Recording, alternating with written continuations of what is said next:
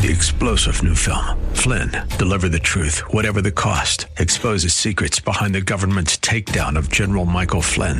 Flynn knew what the intel world had been up to. He ordered the first audit of the use of contractors. This set off alarm bells. He told the truth. He was the most dangerous person for Donald Trump to hire. They had to get rid of Flynn. Flynn, deliver the truth, whatever the cost. Available now. Watch it today. Go to salemnow.com. salemnow.com.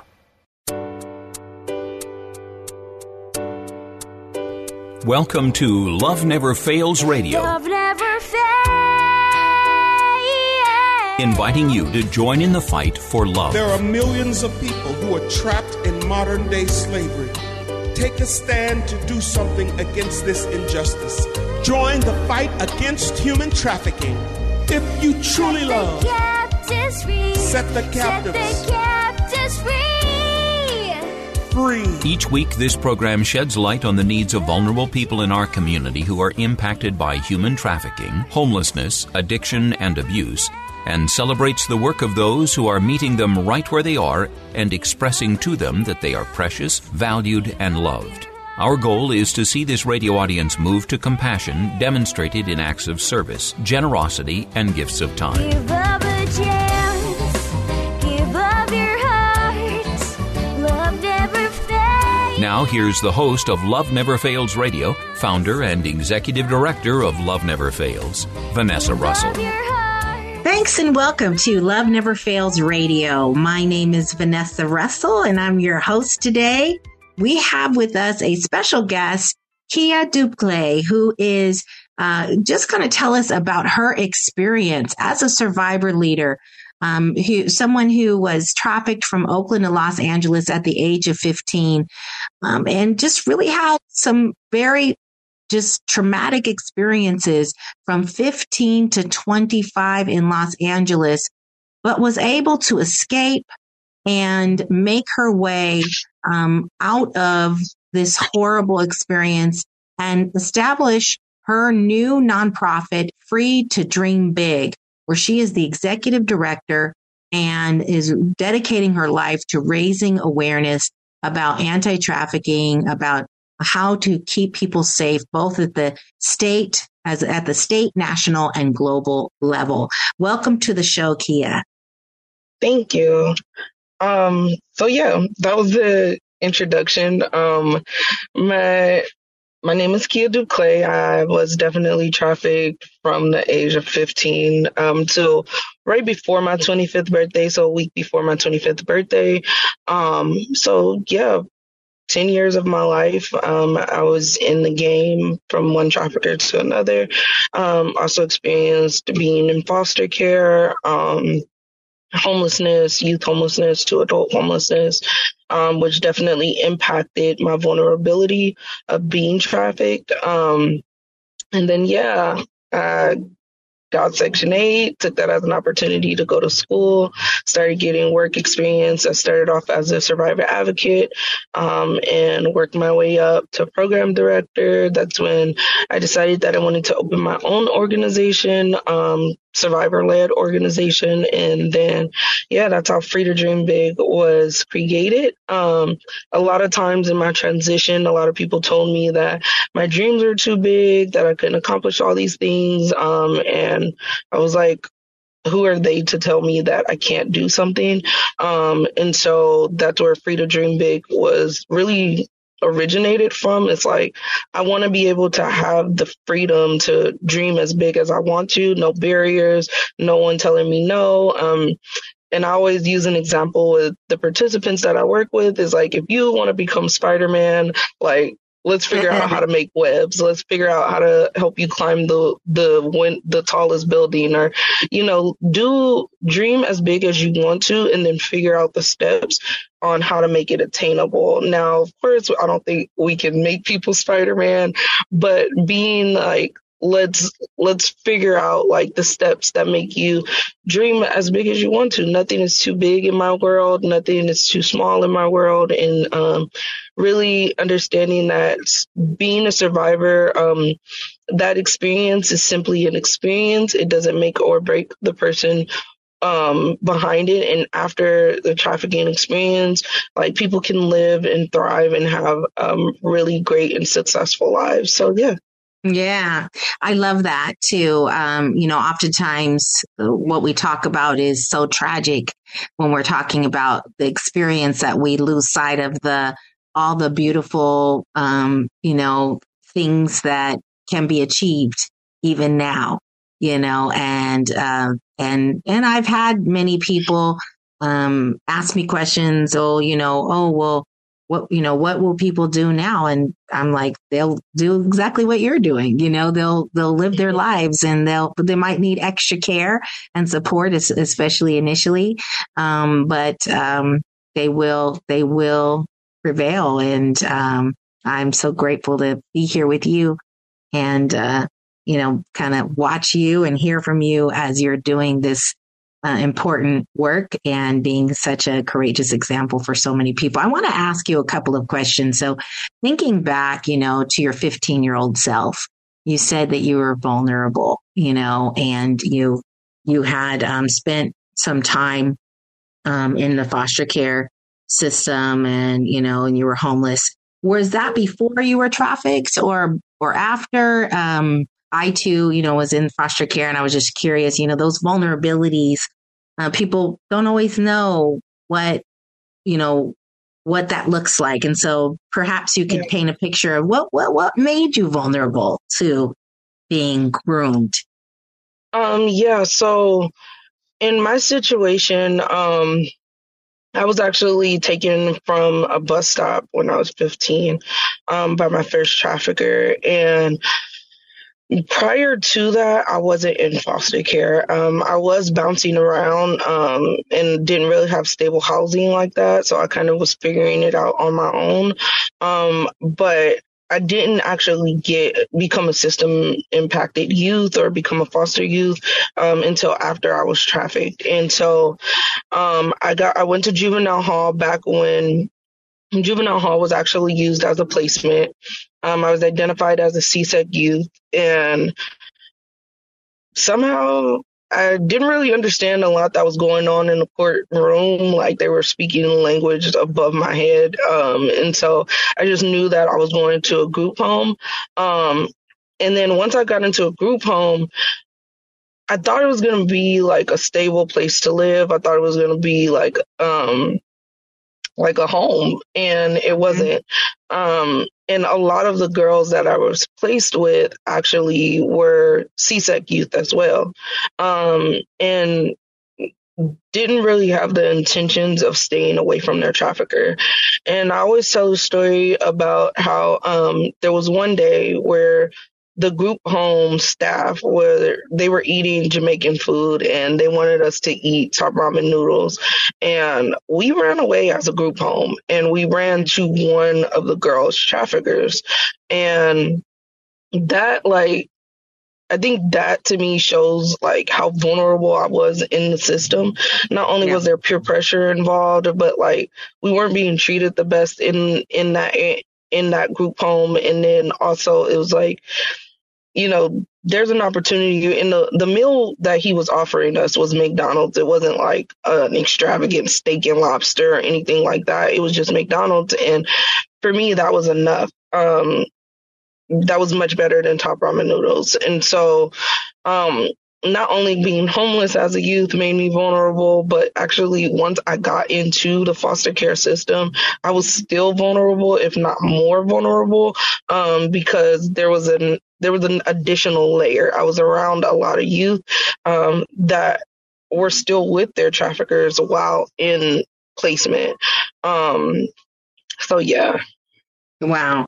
Yeah. And one thing, what I heard from you there, it's not even so much that the top ramen was that much worse than the McDonald's, but the fact that you wouldn't share your Jamaican food made I'm sure you feel so unwanted.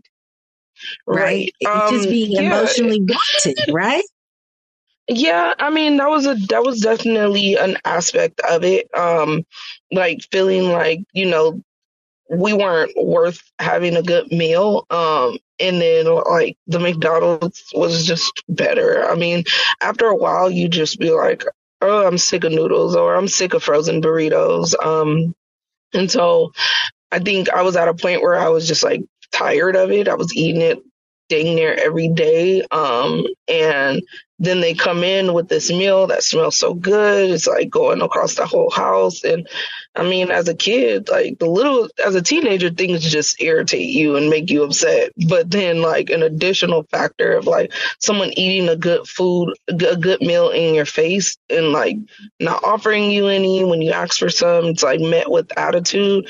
And this person comes along and they're like, well, I have a better alternative for you. And I got this better thing, and they make it look so good. And it was really McDonald's. It wasn't that good. And so like there was a lot of layers to that for sure. Absolutely. Yeah. So I think, what I'm beginning to realize, or I've realized, is that oftentimes at the core of everything that, the grooming process, it's this longing for value, for love, for to be seen, to be told, I want you here, gosh, it's, it is a trick, right? Especially when it's done in that context, but the longing is real. So we're going to come right back and we're going to hear some more from Kia. Thank you so much for listening to Love Never Fails Radio. For more information on this program, visit loveneverfailsus.com. That's loveneverfailsus.com. We'll be right back with more right after these messages. Starting this week, Operation Christmas Child will host Project Leader and Kickoff Countdown events throughout the Bay Area. Come learn how this program collects Christmas gift boxes from your churches, businesses, and community and distributes them to children in need worldwide. These boxes are filled with toys, school supplies, and hygiene products by people like you who want to make a difference in children overseas and their lives. These are children who may have never received a new gift before. Did you know that since 1993, nearly 540,000 volunteers worldwide have delivered over 209 million gifts to children in over 170 countries? In 2023, Operation Christmas Child would like to reach another 11 million children in their 30th year of ministry. At their events, you'll be able to meet regional team members and learn how to work with others in your community to make a gift box and spread the word. Learn how children hear the gospel and become disciples of Christ. At some of their events, a guest speaker who has received a gift box will share their touching and personal testimony. And so you want to mark your calendar, September 23rd in San Jose. Join in or visit SamaritanPurse.org/OCC for time, date, and location information and click on the Project Leader Weekend picture. Excited for you to get involved in this wonderful ministry and so grateful that Love Never Fails can do our part to promote the love that is being provided to so many children across our world. Merry Christmas! Welcome back to Love Never Fails Radio, where you are invited to turn your compassion into action and love those in your midst. Now, here's the host of Love Never Fails Radio, Vanessa Russell. And welcome back to Love Never Fails Radio. We again are in the studio today with Kia Dupclay, who is sharing her experience as a survivor that was trafficked from Oakland to Los Angeles at the age of 15. One of the things in your bio, Kia, that you shared is that you were often characterized as a troubled youth. And I want to talk a little bit about that. So I just want the listening audience to know that, and you're in mostly in Southern California. So it wasn't until October 21st, 2015, when Sheriff Jim McDonald announced that he had instructed his staff to stop arresting children who were being exploited. Up until then, and until several bills that were implemented, children could still be referred to as prostitutes, which is a label that is associated with the penal code, which means that you are breaking the law by selling sex. And it's a very ironic association because the child is innocent and the child cannot consent to sex legally. So how could a child consent to selling sex? In fact, the child is a victim of child rape. And so as that narrative began to be reshaped and people began to think further into what they were saying, there began to be a little more, just a better story being told about the so-called troubled children that were in juvenile hall or in homes. Tell me about that, Kia. Tell me how that was for you. It's a personal experience that you went through. What was that like? So yeah, I was definitely labeled a troubled teen. And I laugh because like I wasn't troubled. But once you become a CSEC youth, like people have to remember that like the paperwork precedes the child. So foster parents, group homes, they don't get to meet the child first. They see what's on their paperwork first. And so that was one of the labels that I had. It definitely took a lot of homes off the table for me, which I was the most successful in a family setting versus a group home. And I knew that that label was put on me because they openly talked about it in front of me. And so because of my CSEC experience, because I did run away a couple times, because of the treatment at the group home, like I said, we all ran away as a group home together. Like there was just a lot of aspects that went into it. I was a teenager, so I didn't have the best attitude in the world. And so like, I think a lot of times, like my teenageness, in my natural like moods and like the additional factors of me being like going through as much trauma as I went through, of me like having to experience all that I was going through and then still having to figure out how to cope and like go to school and like still thrive in life, made me even more emotional and made me even more impacted. And so I was constantly labeled as a troubled teen. And I mean, it was hurtful to say the least.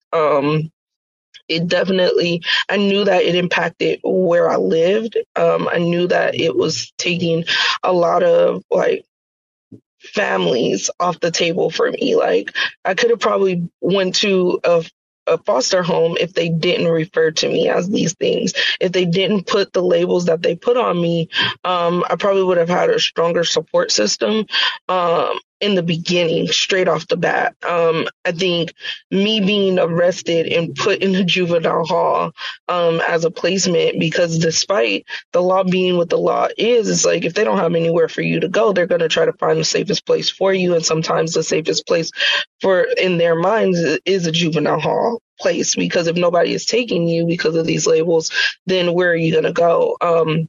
And I think in my situation, it was like, that was a level of protection for me. But it was also like when I got released from juvenile hall, that still followed me. And so it still hindered everywhere I went.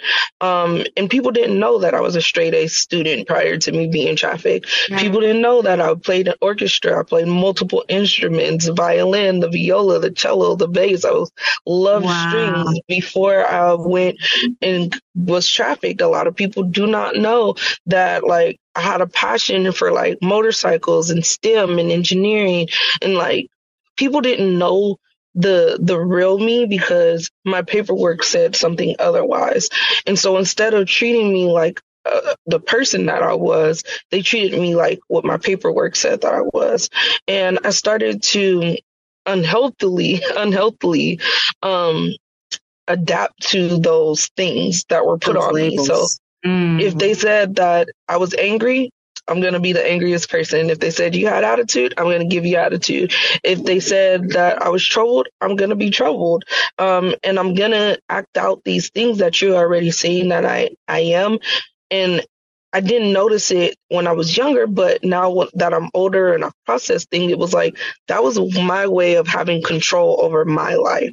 And even though it wasn't the right way to go, I didn't know the other way. I didn't know alternatives. I didn't have access to good therapy because of my insurance, because I was bounced around. I was constantly going from one school to another school. It was a lack of stability, and all these labels just made it worse. So, yeah. Let me ask you a couple questions about that, because I really had this inner conflict when there's no such thing as a child prostitute, and they changed the law so that you could not, I forget it was it 1388?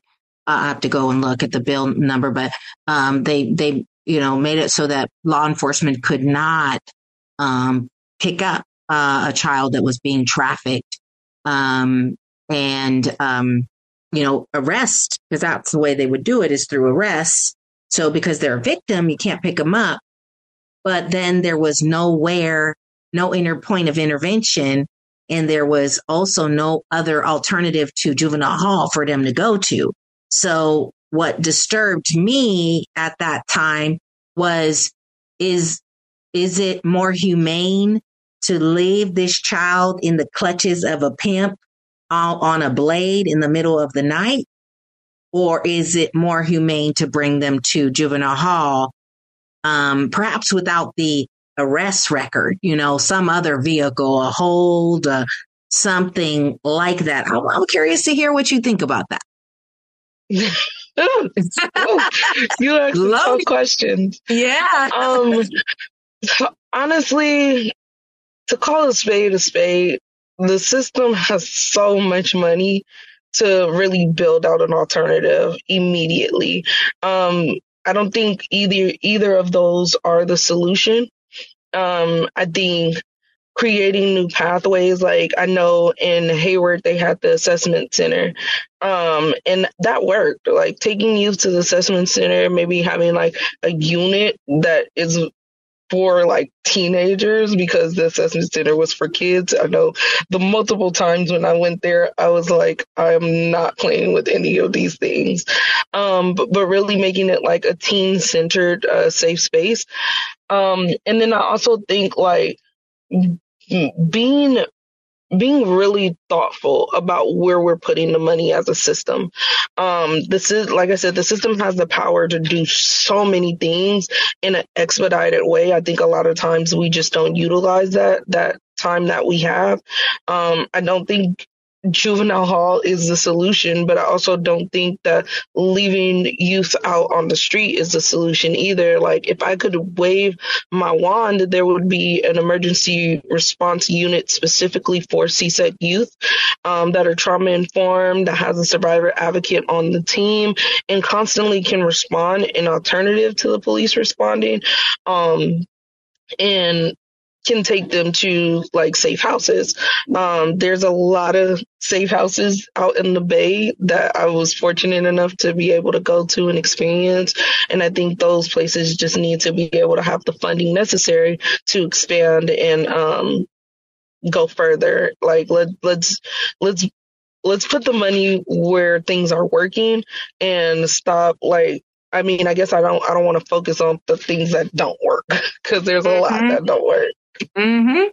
No, I appreciate what you're saying. I think you're spot on, and I'm in agreement with you. I mean, it's both of those solutions, leaving them out there and putting them in juvenile hall, are not the right solutions, and more exit services for our babies out there is so key. Okay, when we come back, I want to talk a little bit more about race as a vulnerability to human trafficking, and to get your insight on that.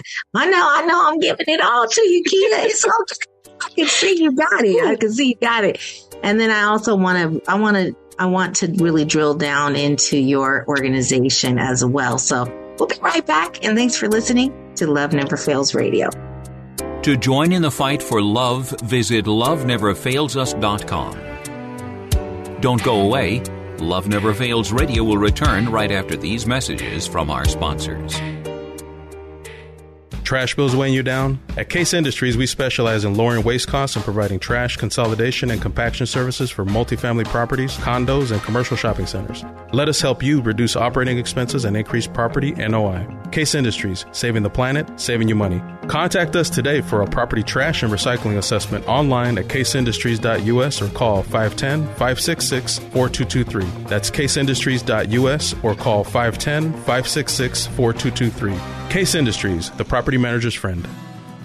Are you struggling to find peace in your life, feeling anxious, or going through a difficult life storm? Scott Dixon, a Christian humanitarian filmmaker and host of the Dove Teachings web series, wants you to know that you are not alone. Go to doveteachings.org to see great Dove teaching lessons, pastor insights, and aspiring testimonies. You can watch the current show and more at doveteachings.org. That's DOVE teachings.org, where you will find peace in your daily life through the teachings of Jesus. Welcome back to Love Never Fails Radio, where you are invited to turn your compassion into action and love those in your midst. Now, here's the host of Love Never Fails Radio, Vanessa Russell. And welcome back to Love Never Fails Radio. We are in the studio today and speaking with Kia Dupclay, who is, again, a survivor leader that was trafficked from Oakland to L.A. at the age of 15. Thank you so much for sharing the insight that you're bringing to our listening audience today. I wanted to talk a little bit about a study that was done. The Georgetown Law Center on Poverty and Inequality did a study about the views, perspectives on Black girls ranging from 5 to 14 years old. This was done in 2014. And they found some very interesting data points. One was they found that there are some perceptions when they compare the way that people think about Black girls versus white girls of the same age. There was a common theme that Black girls need less nurturing, less protection, less support, less comfort. They're more independent. They know more about adult topics and they know more about sex topics. And if you're interested in looking up this report, it's called Girlhood Interrupted.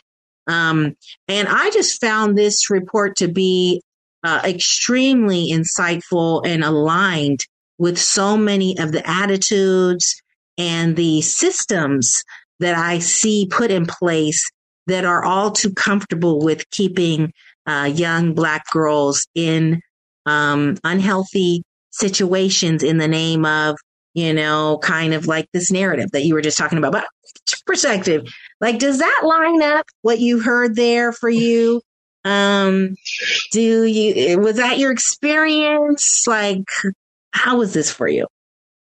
So as a youth, I did not know that it aligned with me. But like, as I get older, so I talked to some of my white friends and my counterparts, and I've learned that it is very true. And I'm very lucky and blessed enough to have chosen family that I can have these open conversations with about race and about our upbringing. I think we always find ourselves chuckling and laughing because they'll say oh, Kia, do you know how to ride a bike? Or do you know how to do these, have you ever went to this zoo or things like that? And I'm just no, I've never done those things. Or they'll ask me have I played these family games or things like that? And I'm just no, what is this? And so I find myself as an adult, teaching myself how to unlock that childhood that I never got. And as I sit back and I look, oftentimes I see our young Black youth, our young Black and brown youth, they are forced to grow up faster, whether that be the areas that they're raised in, whether that be I know for me, I had to raise my younger sibling like while my mom was going through a depression. So I had to step up and like, you know, take on that role. I had to make sure he was in school, fixing breakfast, making sure that he was clothed, and like stepping into those roles of a parent, not even realizing as a kid, just feeling like I was obligated to do such in order to keep my family together. And then it still ended up falling apart.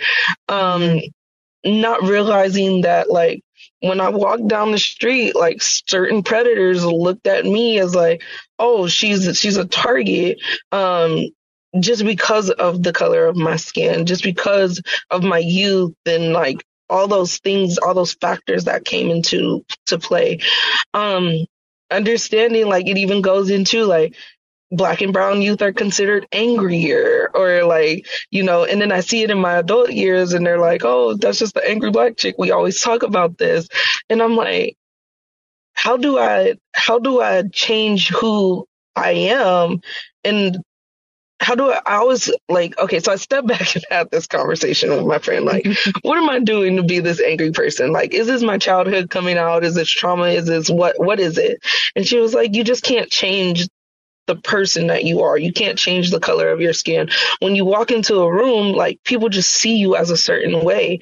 And the youth that I work with, I always just tell them like, you know, you own your space, understand that you have the autonomy to say no, you have the autonomy to choose, like really empowering them young, to let them know, like, stand your ground now. And there's nothing wrong with that. No, you're not the angry Black girl in the room. No, you're not sassier than the next person.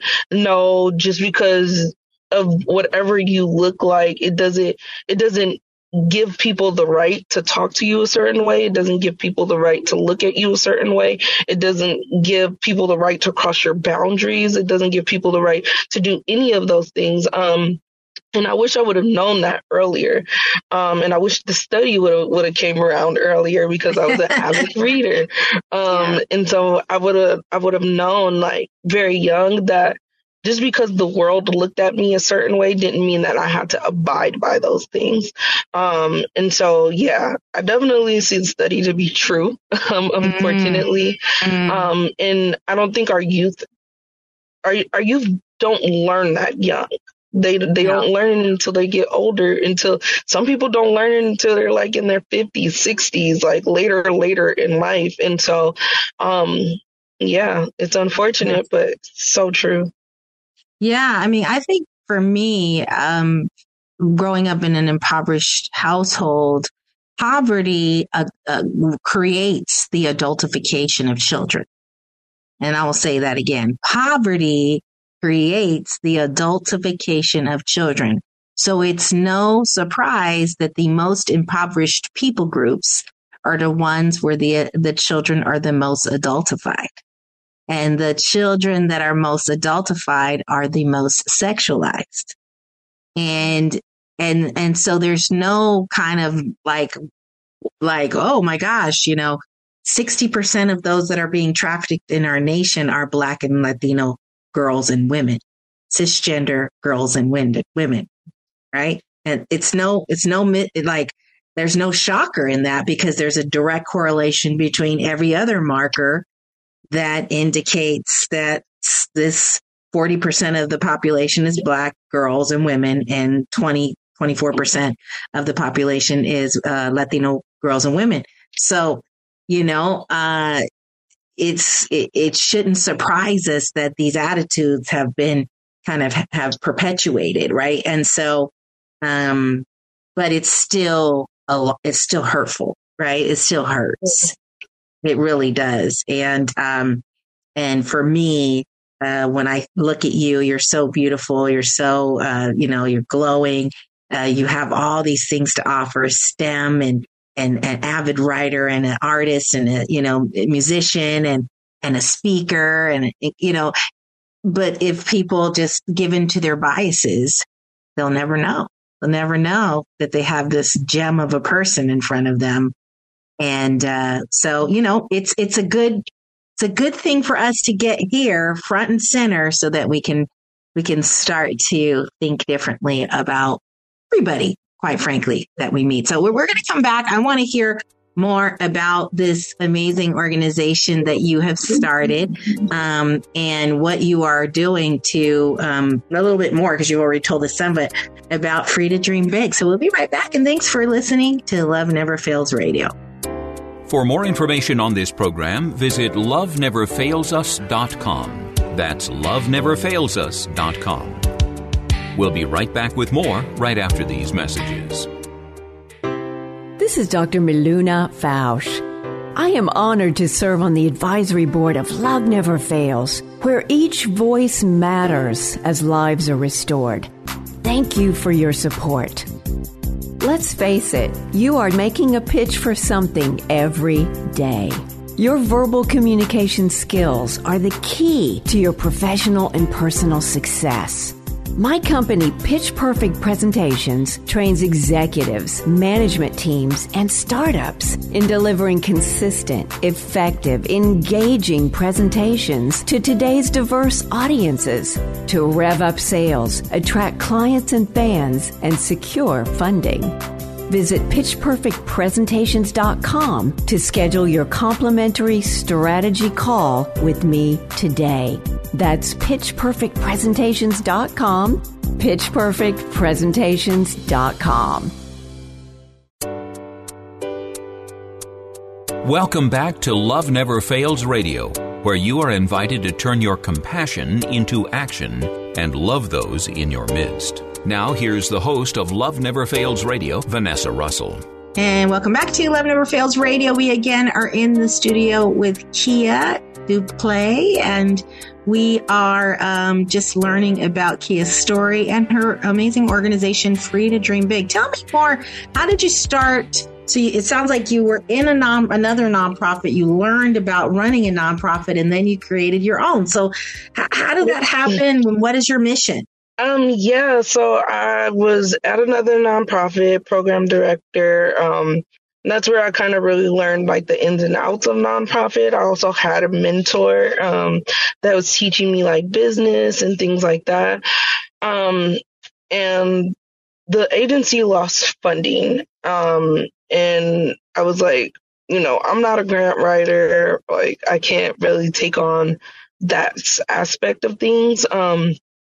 And so it was the best decision for me, financially, just to leave the organization when I did. So that one, I was financially stable, but two, I didn't deplete the agency of the funding that they had remaining because of my salary. And so it was a very thoughtful decision to leave. I'm very close with the owner, the executive director of that agency till this day, which has also been one of my really great mentors in life in general. And so that's how I ended up leaving that agency. And then during my sabbatical of me just kind of taking some time from just work, the day to day, I had worked for so many years at that point after me coming out of the life. And, I really just needed time. I really needed time to just evaluate things, really just think through just what is happening. Around the time I found out I was pregnant with my baby boy. And so I just really wanted to sit back and just enjoy life for once and ever. And so as I was sitting back, I kind of just started to evaluate with my therapist, where's life taking me? What am I going to do with this bundle of joy that I have? And just reflecting over all the things that I had been through. And one thing that continuously came up for me as I prayed, as I did my therapy work, as I did all these different just self-healing things to continue my journey. It was just everything I always dreamed about always got to sit. Everyone always told me no, that's impossible. You can't do that. That's someone else's wheelhouse. You have to have this degree and that degree, and you have to do all these different strenuous things just to be successful. And I look back and I'm I became a program director without that. Like, how? I survived 100% of the things that I've been through. How? And so the last thing that I should be listening to is people telling me that the things that I want are impossible and that I can't access those things. And so I started doing like this mapping and just like this thought planning, like 3 to 6 months, 6 to 9 months, 9 months to a year to 2 years, 2 years to 3 years, 3 years to 5 years, all the way up to 10 years. And really mapping out like, what does the next 10 years of my life look like? Taking the time. And it took me about 2 months to really like think through those things. And I always kept going back to like, I want to be in this work. I want to figure out like, how do I make it happen? So I went to my business mentor and I was like, it's time. It's so time. Like, I'm like, I miss being at work on a regular basis. I miss going out into the field, doing outreach. I miss working with participants. I miss it. Like, I just miss being out in the field, in the trenches, and like, helping people go to whatever, like, dreams that they feel like they want to go to, because it's not for me to decide what someone else's life looks like. And so that's how Free to Dream Big was created. It was just like time and thought and just figuring out how do I empower people. And so when all other agencies say you have to go do this and you have to check off this box, and I'm like, no, here's a map. Let me show you how to make this map work for you. And so, yeah, I do outreach, case management, referrals if needed, housing navigation. What I don't know what I don't do at this point. I do a little bit of it all, and I really enjoy the work that I do. I am working on building up the capacity, hiring on new people to support me in the work. And I'm ready to scale up. Like that is like the dream. The dream is to continue to scale up, and hopefully go to some other states, some other cities, and, do the work. Wow. And you're doing this in Southern California or where predominantly, like in the LA area? Yeah, predominantly in LA. I will travel depending on what I'm working on. And then I do a lot of consultations throughout the state of California. Okay. And do you like go out to do outreach like on Figueroa or like where do you typically go? I will go wherever I am called. I am not scared of anything. That's my problem. I am not scared of anything. Like, I feel like, I don't know. My bad thought process, my intrusive thought is that I am invincible. So I will go wherever I am called. I'll go to Fig. I'll go to Western. I've been all the way down to San Diego. I've been to International. I've been to the TLs out in San Francisco. Wherever I'm called, I'm going. No hesitation. And then I also can do telehealth, so I'll get some calls from across the states asking for support, and I'm able to access some of my survivors' brothers and sisters and some agencies that I know across the states to support in some of that casework as well. I love it. I absolutely. So we definitely will connect on doing some outreach together. We're planning to come down to Fig to do some outreach, and also Skid Row. So in the coming months, we're opening an outreach center in January. Then we want to reach 15,000 people a year. And so we definitely should touch base about that. But man, I'm so grateful for you and for your passion for the hurting and the loss out there. I hear you when you say, people have called me, and it sounds like you're kind of similar. They've called me fearless leader. And I always tell them I'm fearless because I know what it feels like to be afraid. right? Yeah. So, it's not a foolish fearlessness. I hope not. But I just, I know who's on my right and my left, from the front and the back of me, and covering me as I go. I also am, believing that he'll do the same for you. So, and he's doing the same for you. Yeah. So, all right. Well, we're going to take a break. We're going to come back and talk about how people can support what you're doing. A little bit about how they can contact you, your website, phone number, and all that good stuff. So we'll be right back. And thank you for listening to Love Never Fails Radio. To join in the fight for love, visit loveneverfailsus.com. Don't go away. Love Never Fails Radio will return right after these messages from our sponsors.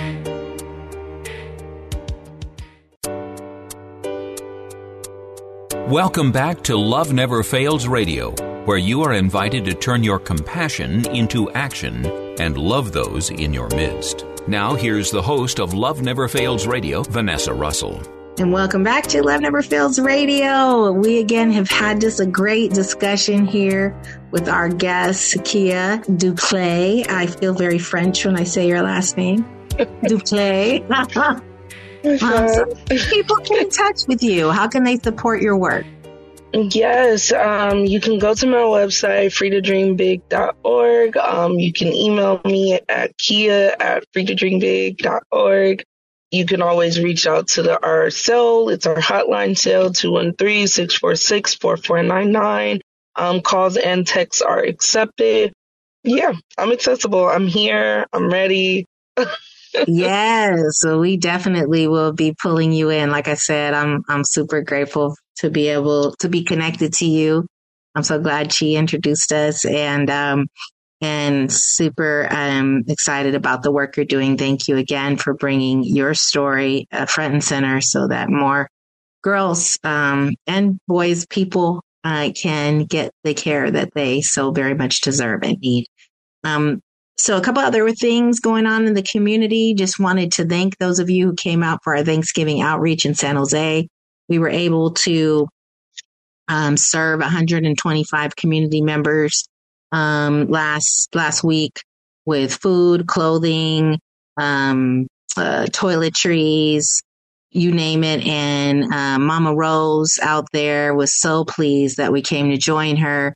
For those of you who are not aware of who Mama Rose is, she is a member of the San Jose community, and she feeds about 700 people a week from a makeshift booth that she's created out of tarps and scrap wood. A woman who's 80 years old, who's got, bad ankles and bad legs and can barely making it by, but makes a way to serve 700 people a week that are trafficked, that are homeless, that are mentally ill, that have substance abuse challenges, I think she is a remarkable matriarch in our community, and so grateful for her. And she always talks about how much she loves the Lord. So boy, she is one of my favorites. So we were down there. Also want to thank Maranatha, thank Vibe, City Team Ministries, Steeped Coffee, All Bay Area, Star of David, and all of the volunteers that came out. You guys are amazing. Thank you for being there. Oh, and One Flourish as well. Also, I want to invite you now. We're going to be doing a Christmas outreach at the Love Never Fails Community Engagement Center in Hayward, which is 22580 Grand Street in Hayward. Cross Street is A Street. And we'll be there from 1 to 6 p.m. on the 23rd of December. So come on out and be a part. Bring supplies, bring food, bring store-bought food, bring clothing, toiletries that we can hand out to the same types of folks struggling and having difficult circumstances, but who are looking for hope, looking for love, looking for support. And we'd love to partner with you on that. So come on down. If you want to learn more about that, you can reach out to Sandy, that's Sandy, at loveneverfailsus.com. Also, want to just invite you, it is Giving Tuesday season. We're in the process of raising $10,000 to support our community outreach center. Our Love Never Fails Outreach Center. And so if you would like to support us, please go to our website, and that's loveneverfailsus.com/IT, getting ahead of myself. Also want to encourage you. We are getting ready to wrap up our final quarter of IT Biz on December the 18th. As you all know, we graduated 97 students early in November. So we want to bring on some more. So if you want to sign up, let's not wait for New Year's resolution. Sign up today. If you want a career in customer service and sales and entrepreneurship, in technology or engineering, in data analysts, analytics and data science, in project management. If you're interested in any of those pathways, sign up today. Go to loveneverfailsus.com/ITbiz. The classes are free to you, and you can actually receive Cisco certifications, AWS certifications, Microsoft, Agile, just a whole range of industry certs and certificates of completion for participating in our program. All right. Well, I want to thank you all for listening in. Also wanted to just thank Operation Christmas Child for the work that they did. All of the packing that they did over the last couple of weeks has been tremendous. Shout out to Jason Gore on that. And also wanted to just say just a quick word. Want to let you know that our team is just so grateful for your prayers. We've been taking some heavy hits over the last couple of weeks. We've had some losses in our community. And so if you see one of the Love Never Fails team members around, give them a hug. Tell them that they're doing a good job. Point at them and tell them you are loved. We need it right now. Thank you for your prayers. Thank you for your support. And as always, you might need it. You might need to hear it too. So I always end the show just making sure that if you haven't heard it before, if you need to hear it again, always remember that you are loved. Thanks for joining us this week on Love Never Fails Radio. We trust that you've been inspired by these stories of hope and love, and that you'll accept our challenge to get involved by contacting us at loveneverfailsus.com, by liking and sharing our Facebook page, Facebook/Love Never Fails Radio, or by making a contribution directly to Love Never Fails. This program is the broadcast outreach of Love Never Fails, which is a donor-supported nonprofit ministry that Vanessa founded as a way of directly impacting the lives of young people who are trapped in or at risk of becoming involved in human trafficking. This broadcast needs your involvement and support. To find out more, simply go to loveneverfailsus.com and click on the radio show link. Today's program was brought to you in part by Case Industries, as well as supporters from Faith Fellowship, New Hope Christian Fellowship, and the International Church of the Foursquare Gospel. On behalf of Vanessa and the whole team at Love Never Fails, thank you for listening. And thank you even more for committing to turn your compassion into action and love those in your midst. Give love a chance. Give up your heart. Love never fails. Give up a chance. Give up your heart. Love never fails.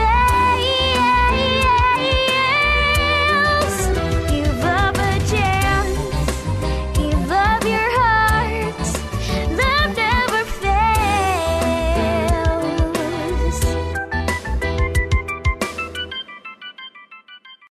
3-star General Michael J. Flynn, head of the Pentagon Intelligence Agency, knew all the government's dirty secrets. He was one of the most respected generals in the military. Flynn knew what the intel world had been up to. He understood its funding. He ordered the first audit of the use of contractors. This set off alarm bells.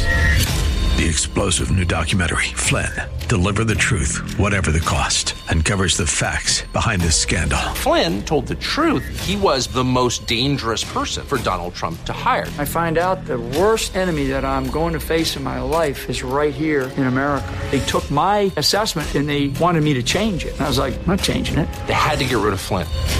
With in-depth interviews, archival footage, and never-before-seen personal records of the man behind the headlines. I just felt like I was drowning. Flynn, deliver the truth, whatever the cost. Available now. Watch it today. Go to salemnow.com. salemnow.com.